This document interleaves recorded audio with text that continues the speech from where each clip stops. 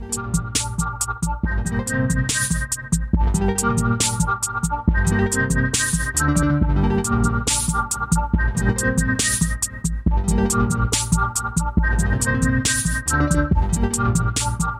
right. Hello, everyone. This is Dr. Scott McNamara with What's New in Adaptive Physical Education, and this is my first post since finishing my dissertation, or at least recording one. A lot has happened in the last month for me, so I thought I would do kind of a one-shot with just me, which I haven't done in quite some time. I want to talk a little bit about where I'm at now, the dissertation process, and also talk a little bit about my dissertation in general. As most of you know, I was living in Texas, finishing my PhD at Texas Women's University. I got a job at the University of Northern Iowa, and I made the move over the weekend, and I am currently just got in. I'm getting my office. It's very exciting. It's very beautiful here. And I'm getting to know some of the staff. And next week I go through orientation, and the week after that I start teaching. So I'm very happy. I have a practicum I'll be running, and I foresee continuing to do these presentations and such. So that's all going really well. Like I said, I finished my dissertation and defended it, and the way that process was a really humbling experience for me. I had 4 amazing committee members, including Dr. Dillon, who was my dissertation chair. And I worked really closely with everyone, and this was over a year process of working on my dissertation, really kind of like a year and a half of pulling all the resources together and coming up with kind of like, hey, what do I want to do and why do I want to do it, and putting a lot of time into it. And I think it's kind of cool because this podcast has been a big part of like why I wanted to do something like this. The podcast has allowed me to interact with so many people and get so many perspectives, and also give me a lot of different opportunities the last few years, and it just seems to be continuing, and it's been kind of amazing to me and just so nice that people actually are listening and such, and it's really motivated me. And so my research that I ended up doing with my dissertation is, I think that these podcasts have the opportunity or the ability to be a really impactful tool to promote our field. If you're a regular listener, you know that a common thing in the discussions is that we're overlooked. And I think these podcasts can be a way to kind of give information quickly and concisely also in a way that a non-threatening way. So my dissertation was on creating podcasts for special ed administrators in the state of Texas on APE concepts. Now, I chose that population because there's not a lot of research on them, as well as most of us know they're really important, and the research shows that they're maybe not too knowledgeable about APE. So what I did is I created 3 different podcasts. They're a little bit different than these podcasts. They're validated, where I had experts look at them, and then I also put video to them. And so each one was given to them, and they took, also validated a test, and they took a pre-test, a post-test, and a retention test, as well as they took surveys on like how much they liked the podcast. Now, there was a significant difference and increase from their pre to post test from listening to the podcast. However, although I had a lot of people drop out from their retention test, their retention test actually went down from their pre-test, which was surprising. And I had 29 participants in all, and 21 only took the retention test. So I had a pretty big drop off. However, what I can say, though, I think is even in the pre-test and post-test, although there was an increase, the scores on that test were less than 50%, which is kind of scary. It was consistently shown, basically, that this group of administrators had a really low understanding of APE. So that's a little problematic. And another finding was that they did seem to really enjoy the podcast and thought they were a cool professional development tool.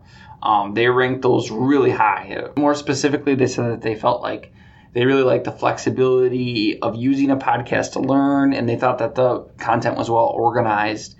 Although a lot of them did think that, that they would like to have like a PowerPoint that would go along with it, which I think is interesting, and something that I would like to do in the future.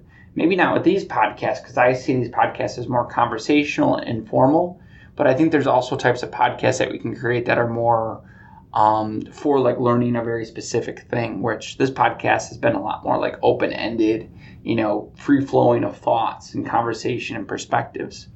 One other thing is that in my podcast, there was like an issue with, I had to run it a little bit different. So it wasn't on iTunes or Stitcher like this one is. It was on PsychData, and PsychData didn't let them re-listen to the podcast as many times as they want. So I don't know if many people are listening to this podcast more than once, but that's a big positive of using podcasts, that you can listen to it over and over again. So that was a big issue with mine as well.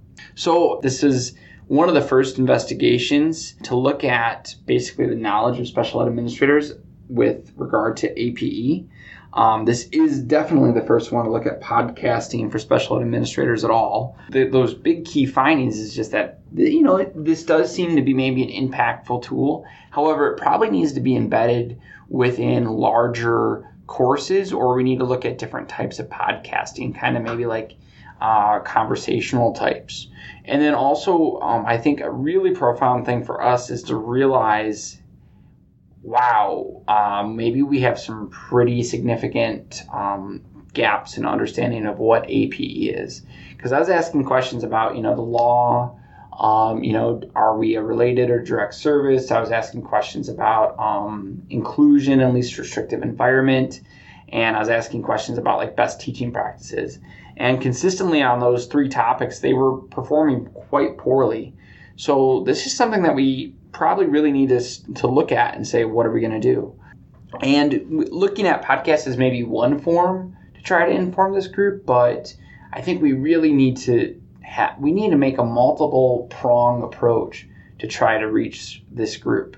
And this might be, something that we need to also look at with other groups like parents and PE teachers, special ed teachers. How much do they really know about us? Do they not think we're as important? Do they not because they don't know much about us, or do they have wrong perceptions about us?